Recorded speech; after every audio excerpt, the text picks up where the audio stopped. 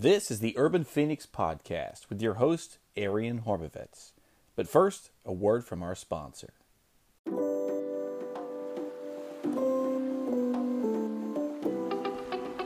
Scary Spaces, that is the title of this podcast. I was thinking about my daily commute, and depending on the weather, I have to take different routes. So when there's no snow, I have this wonderful route that's, about half trail. And that is delightful because I have zero contact with cars. I get to see nature. I see all sorts of animals as I kind of wind through suburban Brighton and into Henrietta, two very different places, by the way, to my job every day on bike. And, I get to see deer and geese and, the geese are kind of jerks, but, everybody else is pretty cool. Deer and geese and foxes and a whole pack of wild turkeys, kind of crazy, and a host of other animals I get to see along the way. So it's, kind of my connection with nature, and it's beautiful too, trees and, Brighton does a great job with their trail system, and I get to be on the Erie Canalway Trail, which is now the Empire State Trail for a little while. When the weather's nice, my half of my commute at least is very, very good. When it's not nice, it's not such a great commute. When there's snow on the ground and on the sidewalks, especially because, for whatever reason, we believe in this country in plowing our roads and salting the living hell out of our roads, and yet our sidewalks are icy messes. And again, I'm not saying bike on the sidewalk, but occasionally I do on stretches where there's 4-lane roads of speeding, commuting traffic that has no shoulder. In situations like that, every once in a while, I won't lie, I want to pop on the sidewalk for a little bit. And then, further down, I turn onto another road called East Henrietta Road on my way to work. If you're not from Rochester, if you are from Rochester, the scary, thought of biking on that road. Now it has bike lanes, but it's like 6 lanes wide. So, is a bike lane really a bike lane on a 6-lane road if it's unprotected? No, it's not really, but I do it anyway. So, referencing these spaces kind of leads me into my topic today. Every pedestrian and every cyclist, and I'm saying cyclist, I'm gonna use the commuting kind of form. I'm gonna anybody on foot or on a bike, for any reason, knows that wherever they're gonna walk or wherever they're gonna bike, they're going to encounter scary spaces. They're going to encounter places where they come in contact with cars, with drivers that are built to exclusively prioritize cars and drivers. Now, I know I talk about this ad nauseum, but I think this particular conversation is one that you can have with a driver who doesn't understand the plight of the pedestrian and the cyclist. And I can tell you there are places where you feel, as I'm riding my bike on a road, it's like, okay, this area I feel like I've got some room. I feel like it's, this stretch of road is not built for automobile speed. There's a little bit of room for me. I feel good here. It's a feel. It's a feel that you have. You just feel better on better designed streets. And then all of a sudden, you get on a road that's a little bit wider, with a little smaller shoulder, or with a few more lanes, or that leads into a higher speed area, or that connects with an expressway or something like that. And you feel the mentality of the drivers around you changing.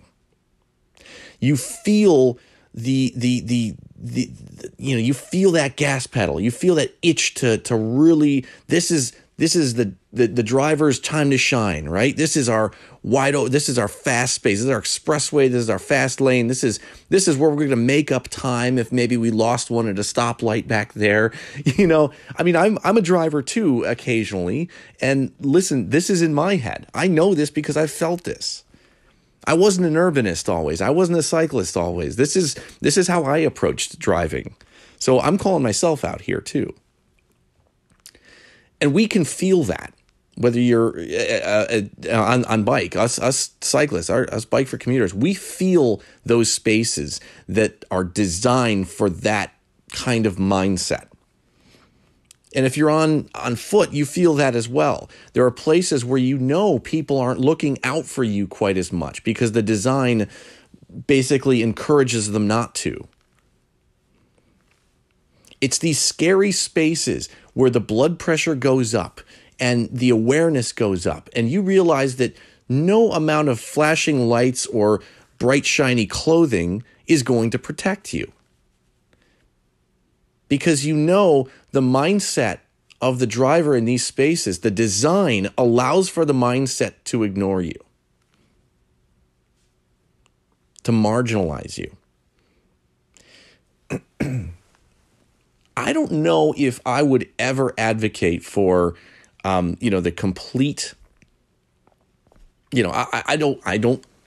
we've built our country around the car. Cars are staying, or something resembling cars is always going to be here.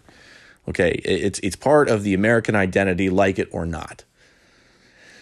But it doesn't mean that we can't chip away at that, or at least, I don't want to say chip away because that's going to turn people off. I believe in a reprioritization of space.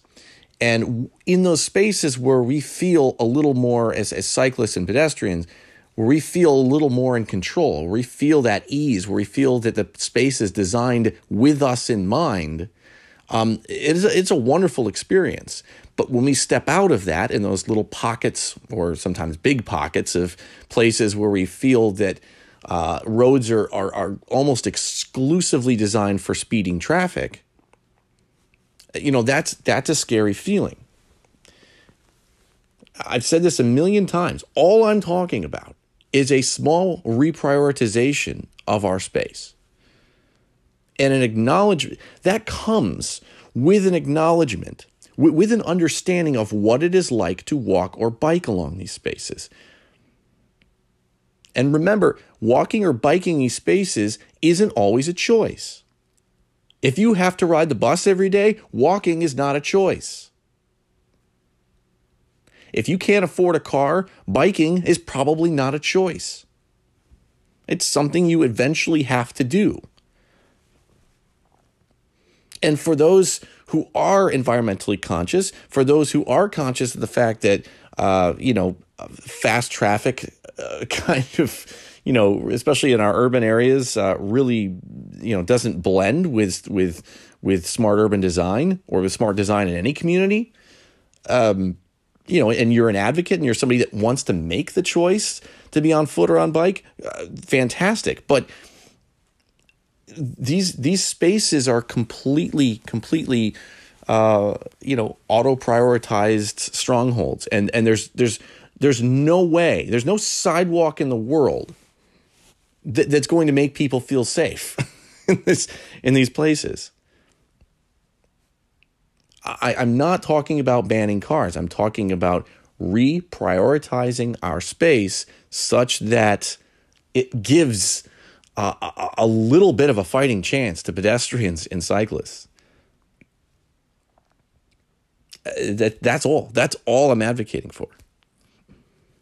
I'm advocating for space that doesn't induce anxiety every time you walk through it or every time you bike through it. Drivers will never understand this.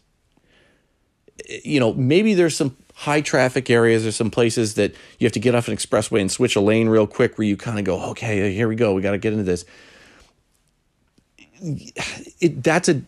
Believe me, as somebody who drives and bikes for transportation, that is a completely different feeling. It's a completely different feeling. No matter how much you as a driver have anxiety over driving through a certain stretch, you are still the alpha dog. You are still the most prioritized piece of transportation on that route, on that street, on that section of road, on that section of highway. As a driver, you never understand what it is like to be completely unprioritized. Never, never, never, never, never. If you never get out of your car, you don't understand what that feeling is like. The only time you understand that feeling of, hey, what the heck? Why is there absolutely nothing that caters to my mode of transportation here on foot or on bike? You'll never understand that feeling if you don't get out of your car. If you're somebody that's legislating for or against bike lanes or bike infrastructure or strong, safe pedestrian infrastructure, welcoming pedestrian infrastructure, if you're an activist, or if you're speaking out for or against these facilities, and you're just driving everywhere, don't do it, because you don't know. Get out of your car and walk along the same route that I do, bike along the same route that I do, and I will show you firsthand that there are sections that you'll feel the level of anxiety that someone feels when they feel like they're completely forgotten in the grand scheme, in the design. That's what it is. It's when I bike through these places, when I walk through these places, it's a feeling like I was never considered, or it was an afterthought. My safety, my comfort, never considered. These spaces never could. You could throw as much painted bike lane in an area, as on a 6-lane road as you want. It's not going to welcome cyclists. It's not going to welcome pedestrians to have, I don't care how wide the sidewalk is along that stretch. It's not welcoming. It's not a welcoming environment. Anybody on foot or on bike on a regular basis will tell you that. And they'll tell you that out of experience, whether they make the choice to choose the bike or walking, or whether they don't have that opportunity. They don't have that privilege to make that choice. If you are advocating against bike and pedestrian infrastructure and slowing the cars and removing traffic lanes for the safety and comfort of people who can choose or cannot choose, to use, to bike or to walk, if this is you, if you're if you're casting stones without experiencing what it's like to get on the ground level, I would welcome the opportunity to walk with you along my stretch, along my commute, and show you exactly what I'm talking about. And again, I guarantee you there are millions and millions and millions of Americans who would say the same. Walk my route, walk in my shoes, commute to work the way I do today. You don't know.